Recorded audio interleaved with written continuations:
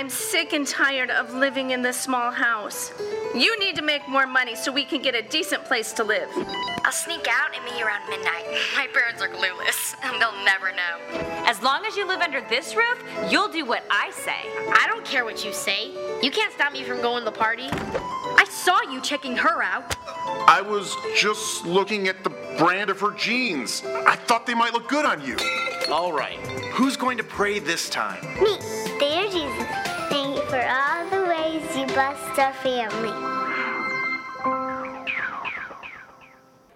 Welcome to you today. We're starting something new. This is the first installment of our 4-week series called Bless This Home. And we're going to look at trying to build stuff into our home. So just to get us started, I just want to know if we're on the same page here. How many people would love to have their home and their families be blessed? Raise your hand up. How many people would like that? Now, I don't normally ask people to raise up their hands because I know what just happened, because there are some of you who didn't raise your hands up, all right? So some of you obviously don't want your family or your home blessed. And later on, we'll be handling all family and house cursing. We're not going to do that today. But you didn't put your hand up, so that's what's coming for you.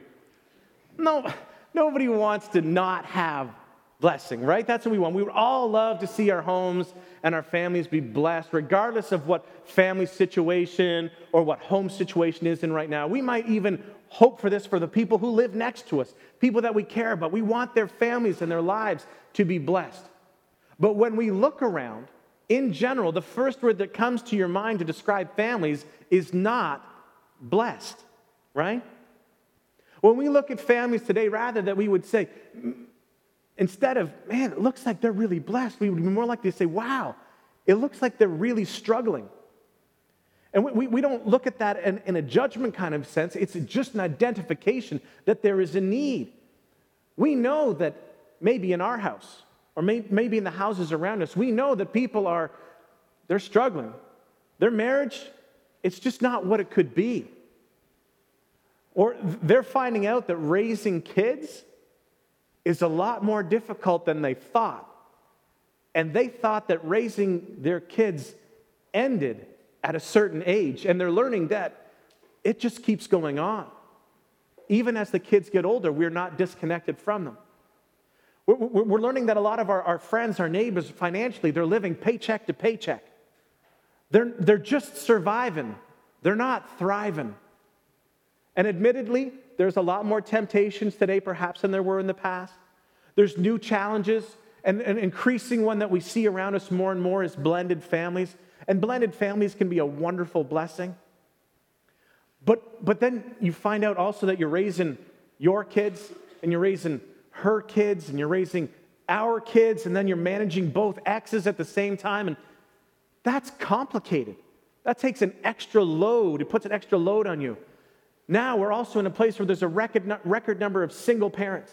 And that can be so difficult, trying to support a family on one income, trying to be the only one who's got to carry all the load, all the discipline, all the raising of the kids. And that can be overwhelming at times.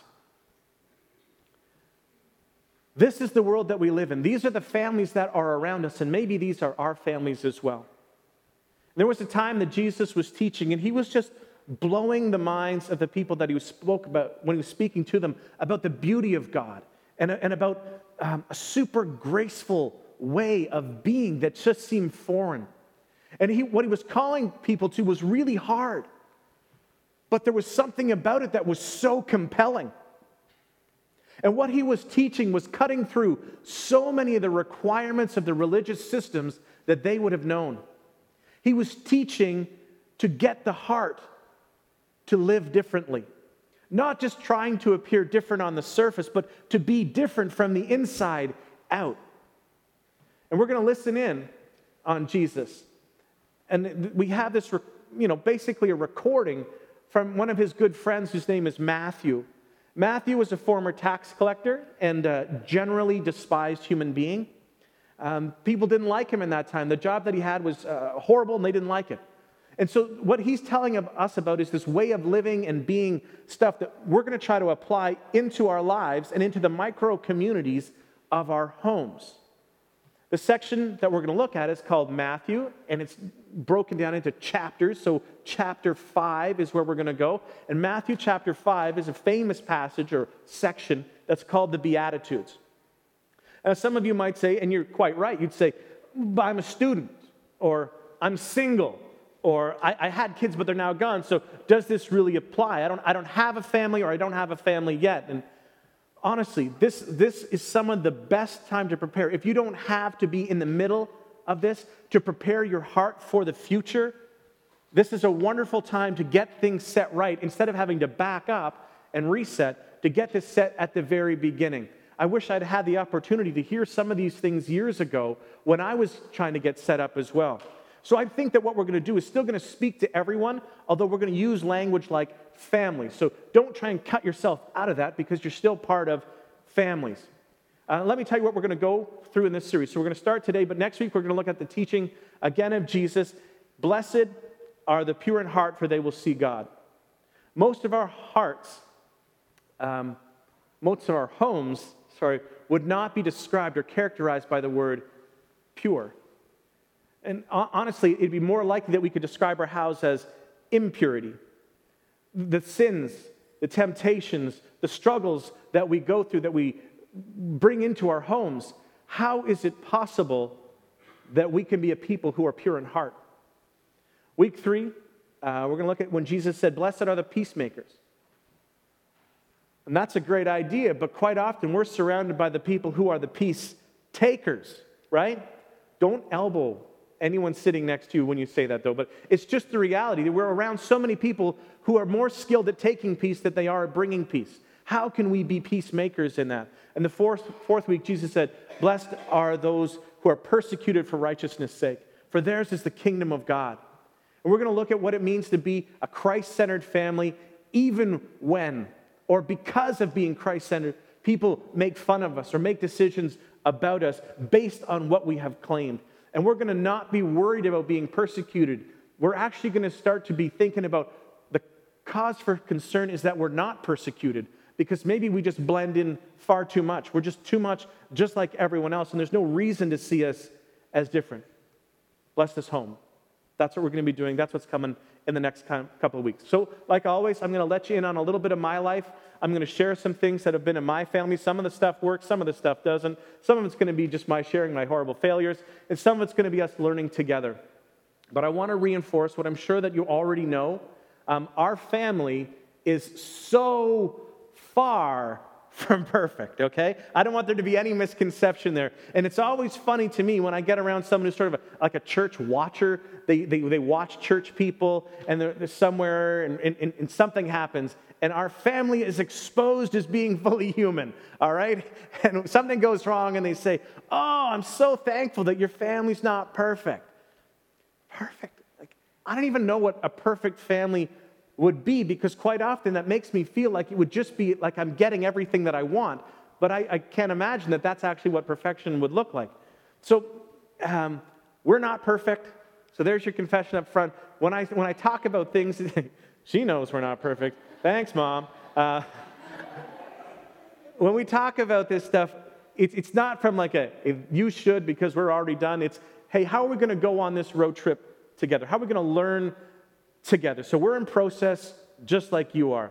And when my kids are misbehaving, I don't just suddenly break into a hymn and they all stop their naughtiness, get down on their knees, and break into perfect 3-part harmony. That's not the way it works. We're just like you. We're learning at the same time. But there's something about this that is intriguing, right? Because family stories are fun. We can relate to so many of them because kids say funny things.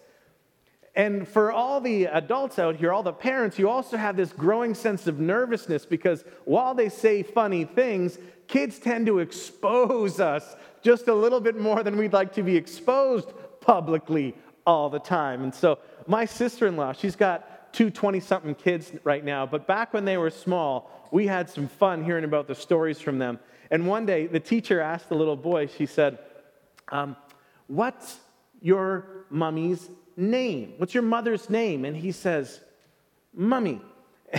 And she goes, "Okay, that's right. You're telling the truth. Thank you for that. That's wonderful. But what does your daddy call your mommy. And you just know already that this is going into that memorable file box kind of place that you're going to pull this story back up. So she says, what does your daddy call mommy?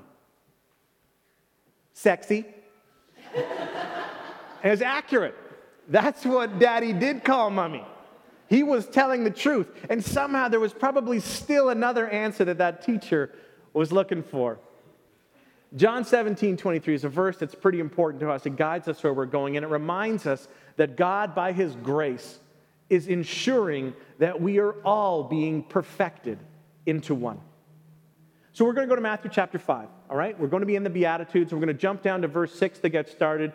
It's the first Beatitude that we're going to look at. Jesus is here. He's teaching a group of people who have gathered. They just want to hear from him. And this is one of his highlight reel kind of sermons. And the evidence shows that he's probably taught this sermon or sermons like this many times before and after. So this is just part of the recording there. We're going to start with, blessed are those who hunger and thirst for righteousness. Now, I realize I'm already doing this, but what do you prefer? Do you prefer blessed or blessed? Because one of them certainly sounds more religious, doesn't it? Like it sounds a little bit more spiritual. When we're in church, we'll say blessed. And when we're out of the church, we'll talk about being blessed, and it's great. It's the same word, and sometimes we just emphasize it in a different way. Blessed, blessed, blessed, blessed. I don't know which one you prefer. I'm going to find myself accidentally falling into both of them. So I wanted to make sure you're not thinking, like there's something in the Greek that's different about these words. It's the same word, all right? Blessed or blessed. So, who's blessed? Well, those who hunger and thirst for righteousness. And what will that blessing look like? What will be for you? And Jesus said, for you will be filled. And when you hunger and thirst for righteousness, you will be filled. And yet, so many homes that we're in and that are around us are not filled with that which matters most. But they are filled. And they're filled with searching. They're searched for striving, for anything that would bring meaning. Why is that? Why is it that that's where we stop? Because we spend so much of our time filling our lives with things that don't matter. And we're not blessed or blessed to the full measure that God intended because we're out of tune. We're out of focus. We're not sinking clearly. We're not hungering and thirsting for righteousness. We're not terribly interested in right living, for right thinking, or for right being. That right connection, that right alignment with God is not something that is paramount in our minds. And so what we're trying to say to God, you got to listen to this part because I'm telling you this is what I know I have said. See if you have said the same thing in your head without these same words. What, God, is the minimum requirement in terms of connection that I can get away with where you will still do everything that I want you to do for me? How much sin, how close to sin, how much distraction, how much dysfunction, how much disrespect, how much selfishness can I continue to indulge in while meeting your minimum requirements? I don't actually care to do the right thing in the right way, but I will do it. Well, some of it. As long as I can get you to give me what I want. You ever hear yourself saying something like that? You don't flesh it out quite that way. But I'm just trying to say that's what I know that I have said to God. And Jesus is telling us that the secret to life is that we would live to please God. We do it by faith, by the way that we live. And by the way that we live in faith, that's expressing our faith. It gives opportunity for our faith to grow and to develop. And that path is the path to blessing, to closer connection with God himself. See, the blessing is not about stuff. It's not about getting stuff. It's about connecting with God in a better and better relationship. Jesus is the goal, and he's an infinitely better goal than stuff. So here's a question that I want to ask all of you. for application. And I want you to dare to be really, really honest. And you can be really, really honest because you can keep it all in your head. So no one will actually know what you're thinking, and that gives you full freedom to tell yourself the truth. The problem is we are schooled in not answering the question. So watch yourself. As I ask, will you actually answer the question honestly? Or will you divert and say, nah, not for right now? Your choice. In your home, what are you hungering for? In your life, in your dorm, with your friends, what are you pursuing? What matters to you? So let's make it easy. You don't have to think about your whole life because you'll pick out your highlight reel. Let's just pick out the last 7 days. In the last 7 days, what were you characterized as pursuing? What were you hungering for in the last 7 days? I don't know that if we're honest, we could say stuff like, well, the truth is it's the summer and I'm just trying to relax. There's nothing wrong with that. Or we're just trying to have a good time. We want to work hard for the week so that we can do whatever we want on the weekend. We just want to have fun, to chill, to unwind, just to do some good stuff. There's nothing wrong with that. Just be honest about what you're pursuing. So some would say, well, when we could define it down, they wouldn't actually say these words, but it works out to be the same thing. We're hungering for popularity. We want to be liked, and we are fully involved in the business of image management. Look at our family from the outside. Look at the way we dress. Look at our yard. Look at our home. Look at the cars we drive. Look at the shoes I've got. Look at my new hat. Look at the way that we walk into church. Don't we look just like the happy Christian family? Don't anyone talk about how we were just swearing and yelling in the car just 2 minutes ago. Or maybe it's sports. And you know, everyone needs to know that your child is the champion underwater synchronized swimming polo player in 4 and under. He's on the traveling team. So you're going to be the best at that. You're going to be the best at those things that you've said, this is important. Whatever it is for you, what are you hungering and thirsting for? And if you're like the people who are in our culture today, you'd say over the last 7 days, almost exclusively, we would be able to say that we have pursued something or some things, many things, above and before God. We were not hungering or thirsting for righteousness. We're not opposed to it, but we're not terribly devoted to it either. And this is not about guilt. This is about an honest evaluation of where we are. And where we are helps us to decide, where do you want to go? Are you going to go where you want to go by what you're doing, or do you need to make some change? So what do we do when we realize that we are hungering for the wrong things? What do we do when we realize that we have an appetite for things that do not satisfy and are not the best for us? Well, we have to change our appetites. If you start to pursue God and you start seeking God, you're going to see the benefits of walking, being led by the Spirit, being empowered by His presence and indwelt by His Spirit. You're going to begin to long for more of Him. And the junk food spirituality of the world, which has distracted you, it wasn't good for you, it never satisfied you, well, it's going to decrease from being at the top of your spiritual cravings list. And you're going to be developing a new appetite. You are being transformed by the renewing of your mind. So what you put in affects what's going to come out. So when you spend your time not pursuing God, and I understand you can't do that every single minute of the day. I'm going to be Godding right now. God, God, God. I got to talk about God. You can't do that every second of the day. But when you have time, where does your mind go? What do you put in it? And when you find that those things are leading you in a direction that you'd rather not go, you have to at some point make a decision to say yes or no. We talked about the idea before of capturing every thought and making it subject to the lordship of Jesus Christ. So as I'm living in a pattern and a path, I have to decide what my time will be spent with. Is my time filled with anger? Is it filled with upset, outrage. We're getting really well trained at being outraged now as a society, aren't we? The smallest thing we can be outraged over.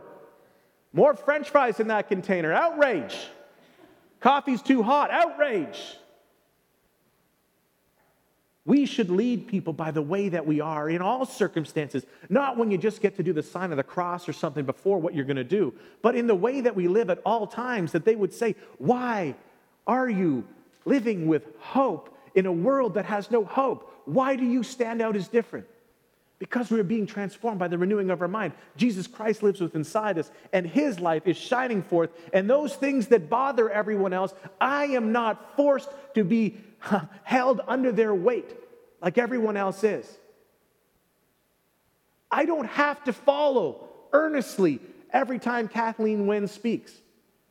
I don't have to know everything that Donald Trump does. And I don't need to comment on everything that he says or does. I will adjust my living by the Lord who is Lord of my life, and by that I will show all people who I am with and who I am for, and I will find freedom in that. I will speak the truth in kindness and love. And in speaking the truth in kindness and love, I will reveal the positive side of God. I will speak with hope. My eyes will go up, and I will tell the people around me, these are things that are possible. Not, I bet it's all going to go wrong. It's all going to fall apart. We're lost. As if God has no impact in our culture and our future. When you look at the future, put God back in. No matter how dark it looks, it doesn't mean that God can't transform it. Consider the world that we already live in. Do you know how many dark things have already happened in this world? And yet, we're still here. Our God remains supreme regardless of those things. We'll be transformed by the renewing of our minds. Now, why doesn't this happen more in our homes? Why don't we default to that kind of a thing? Why don't we see more homes that are blessed? And let me tell you some stuff that I know works and, some stuff that doesn't work as well when it comes to building a home that's centered around Christ. And we're going to start with what doesn't work, because I'm really good at finding stuff that doesn't work. So if you're taking notes, here are two things that do not work. The first one, legalistic Christianity. Doesn't work. Second one, lukewarm Christianity. Doesn't work. Legalistic Christianity is when we reduce Christianity in our homes, in our culture, but we'll focus on our homes today, in our homes to a bunch of do's and don'ts, cans and can'ts, shoulds, shouldn'ts, oughts, ought nots.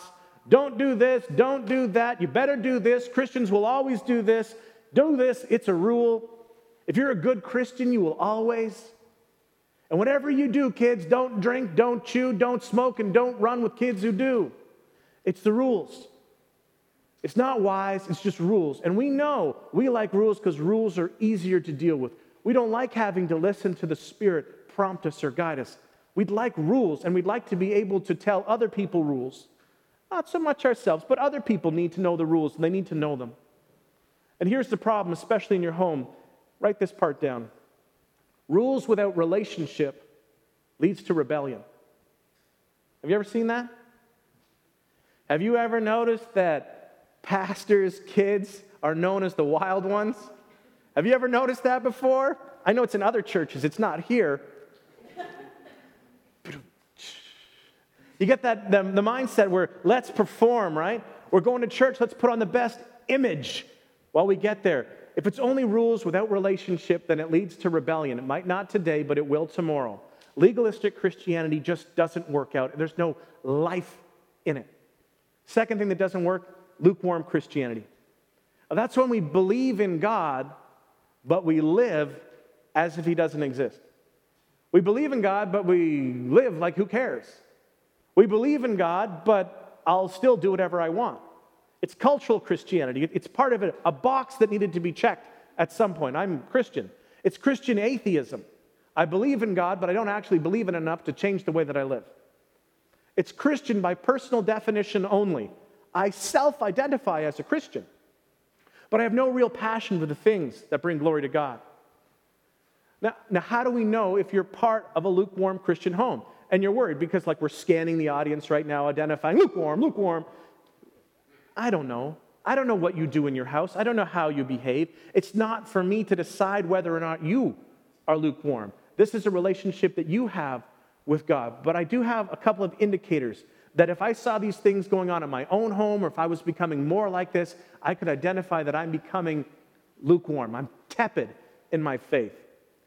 If I can't tell you the last time we prayed together as a family, if we never speak of caring for others, if we never pray about the needs around us, if we don't consciously and intentionally talk about where our money goes and how it goes to the church, or how it goes to be involved in God's ministry, if there's only one person in your household that's the DP, designated prayer, if I never ever tell my family what God is doing in me, if I never ask my family what God is doing in them, if we never remind each other that God is at work around us, if we have no time for thankfulness, if being grateful is conditional on everything bouncing our way, if we never ever remind each other of what God has done or is doing around us, if we never discuss helping others or serving or actually giving up time on purpose for other people,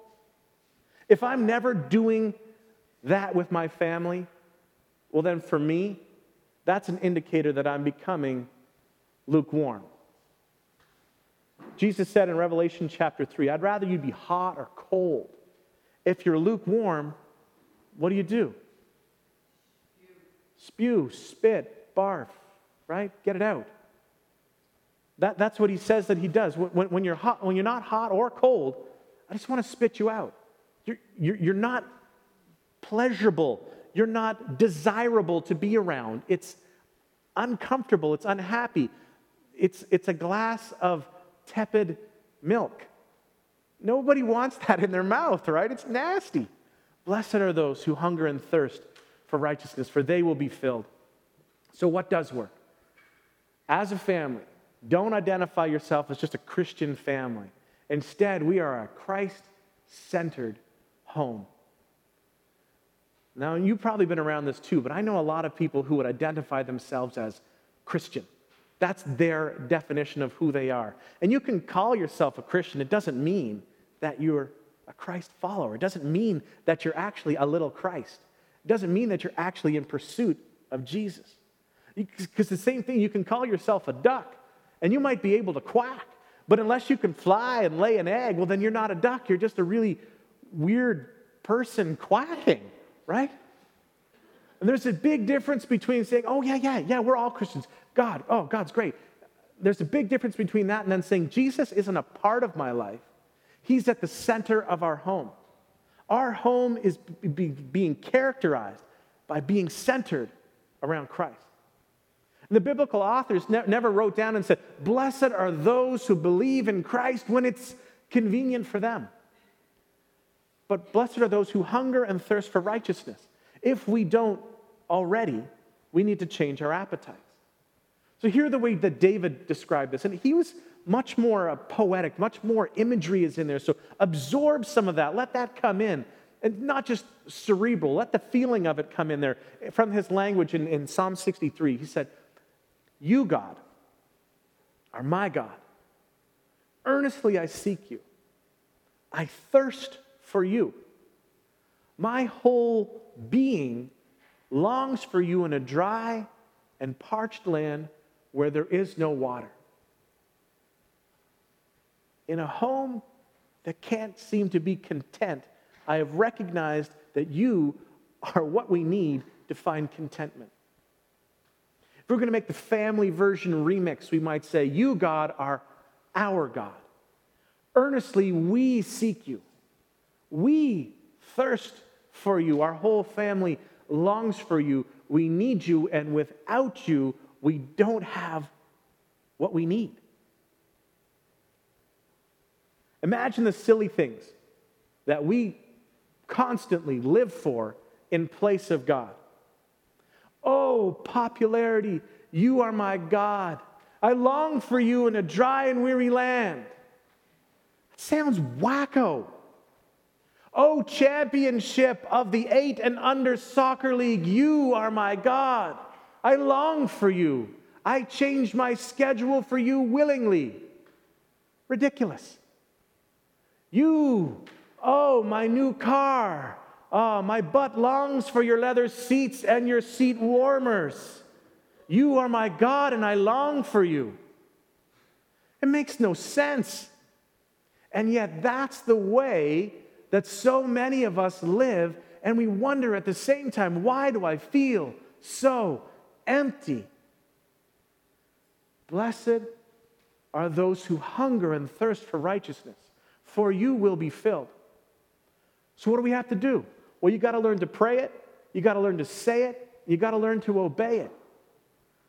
Oh God, help my family and me to experience you as loving, approachable, and involved.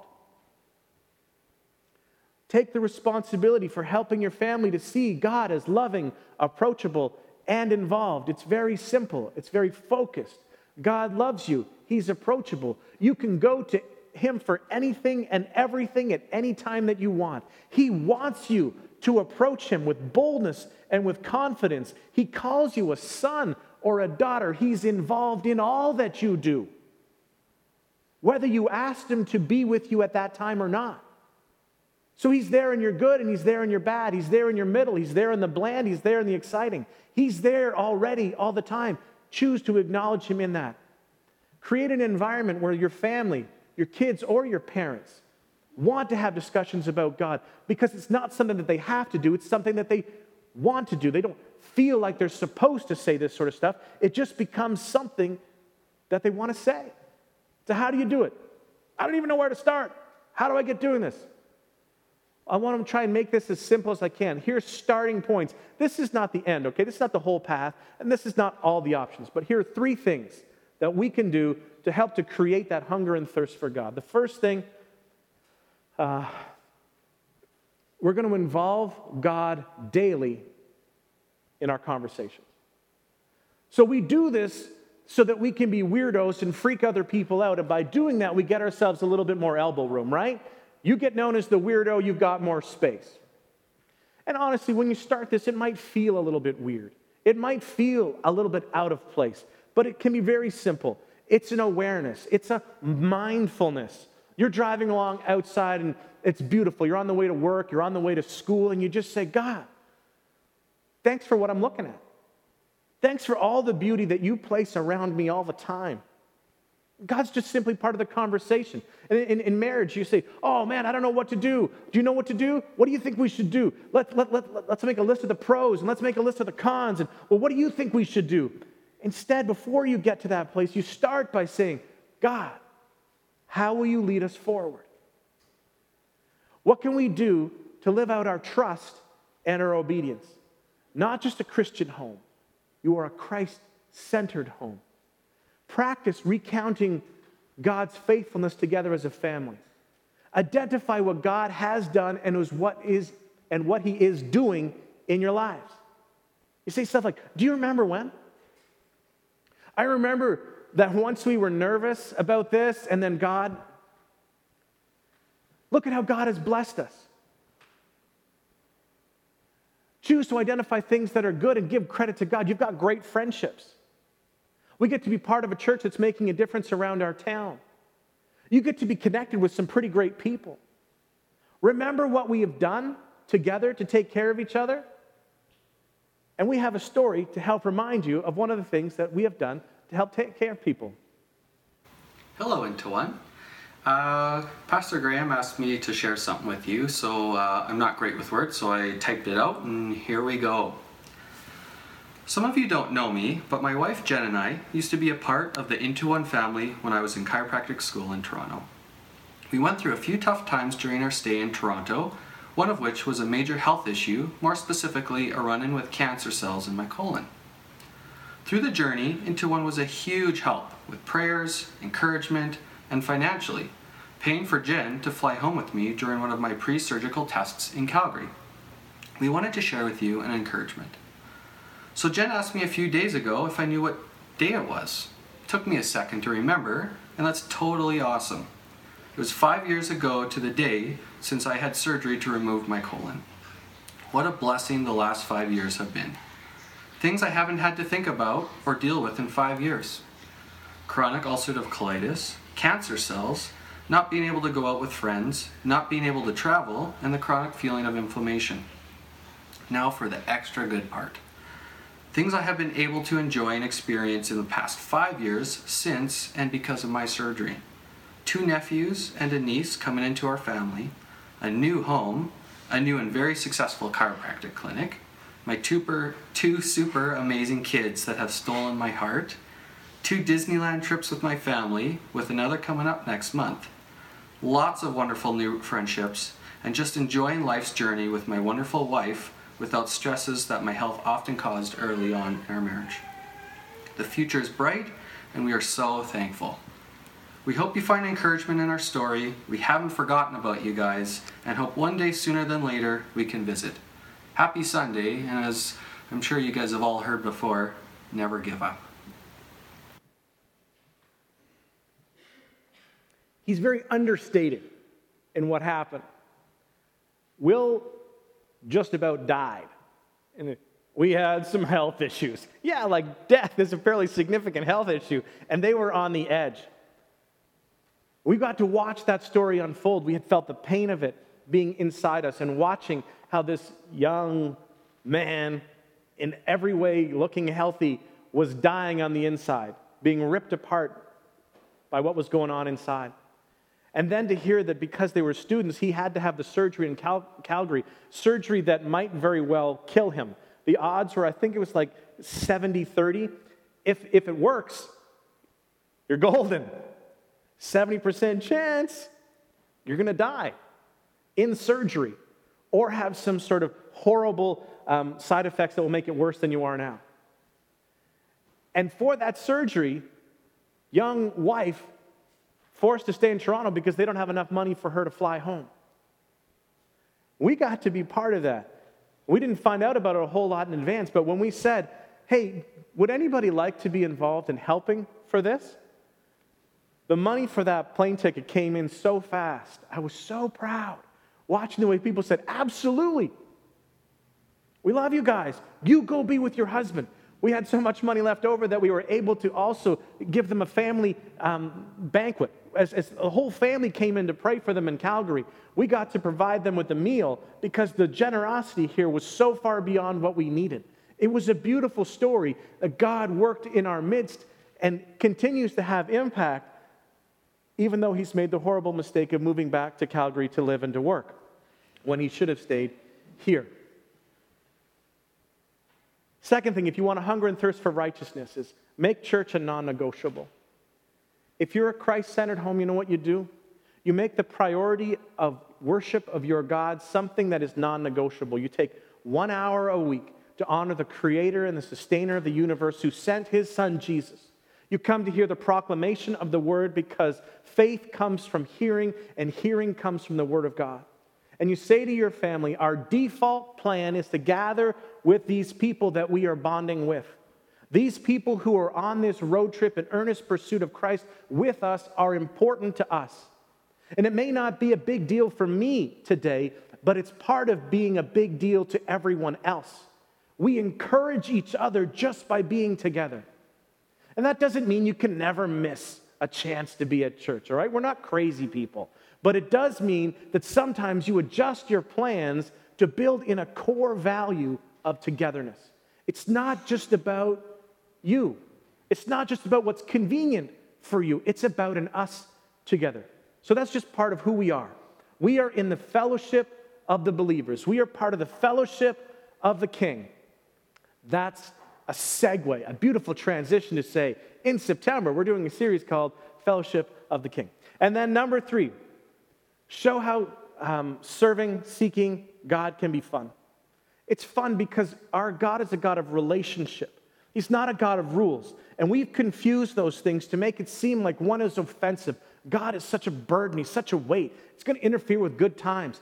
But he enjoys the connections that come from relationships. He designed relationships and the different levels of connection. On purpose, he made them. And there is delight in there. And we want to help others enjoy their lives and their relationships and their connection to God. So this is not just about rules. This is just a part of our culture. We seek the kingdom of God first, and after that, everything else comes. Matthew 6:33, that reminds us that everything else is added after we seek his kingdom first. So blessed are those who hunger and thirst for righteousness, because they will be filled. Now, the way you develop your home culture matters, and you have to decide, what do you want? Do you want to be normal, or do you want to be weird? Consider for a moment what is normal in our country today. Divorce is normal. Drug use is normal. Alcohol addiction is normal. Multiple sexual partners is normal. Use of pornography is normal. Debt is normal. Broken relationships are normal. Discord between parents and kids is normal. Valuing things over people is normal. Working too much is normal. How committed to this normal thing are you? Forget normal. Get weird. Weird seems like a way better idea to get developing in your family. You come back in the fall, and we're going to teach you. We're going to do a series called Weird Like Us. You don't know how to be weird?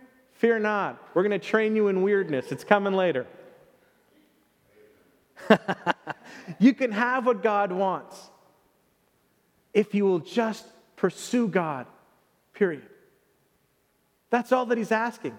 And yes, there will be temptations, and yes, there will be distractions, and you will probably need to get into the habit of resetting your culture. You're going to have to learn how to repent together to get back on better footing. You can have what God wants for you to have when you pursue him.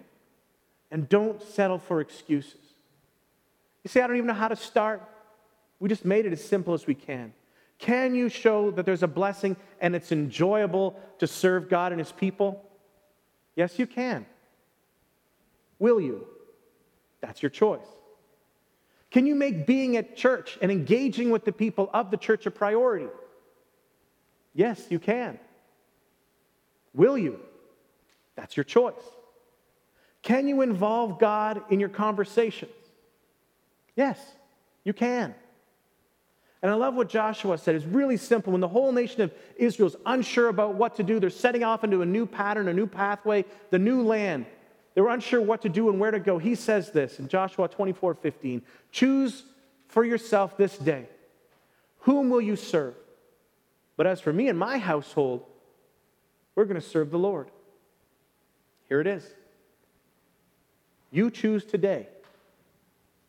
You choose this day. You choose this day who you are going to serve. Are you going to be a Christian family in name only, blending in with the culture, indistinguishable except for a couple of hours in a week? Or are you going to be a Christ-centered home, free to live differently? You make the choice this day, because blessed, both of them are those who hunger and thirst for righteousness, for they will be filled. Father, we pray that your Spirit would lovingly convict our hearts, not to bring guilt, but to bring freedom.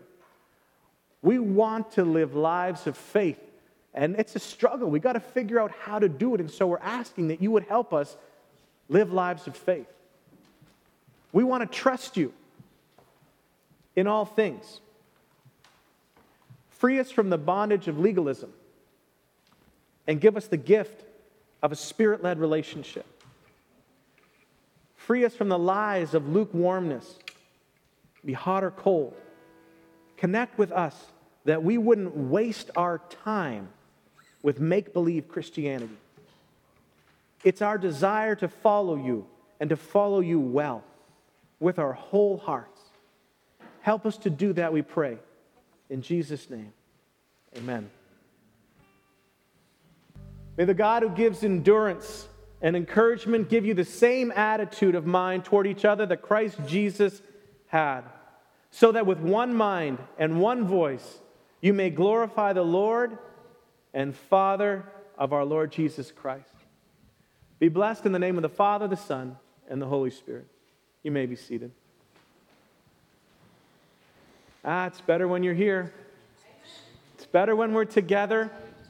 And I believe that as we continue to go forward on this road trip in earnest pursuit of Christ, that He will continue to draw us more and more together to each other and more together with Himself. That is our pursuit. That's where we're going. And as you are going to leave today, again, I want to remind you that you're not walking out. You're being sent. You're going on mission. And I want to remind you that we are Christ-centered in our persons and in our homes. That we are Spirit-empowered. You don't walk alone. And we are mission-focused. You're not just trying to get through. You've got something to do. And that mission that we are to be on is for everyone, everywhere, all the time. Take it with you as you go.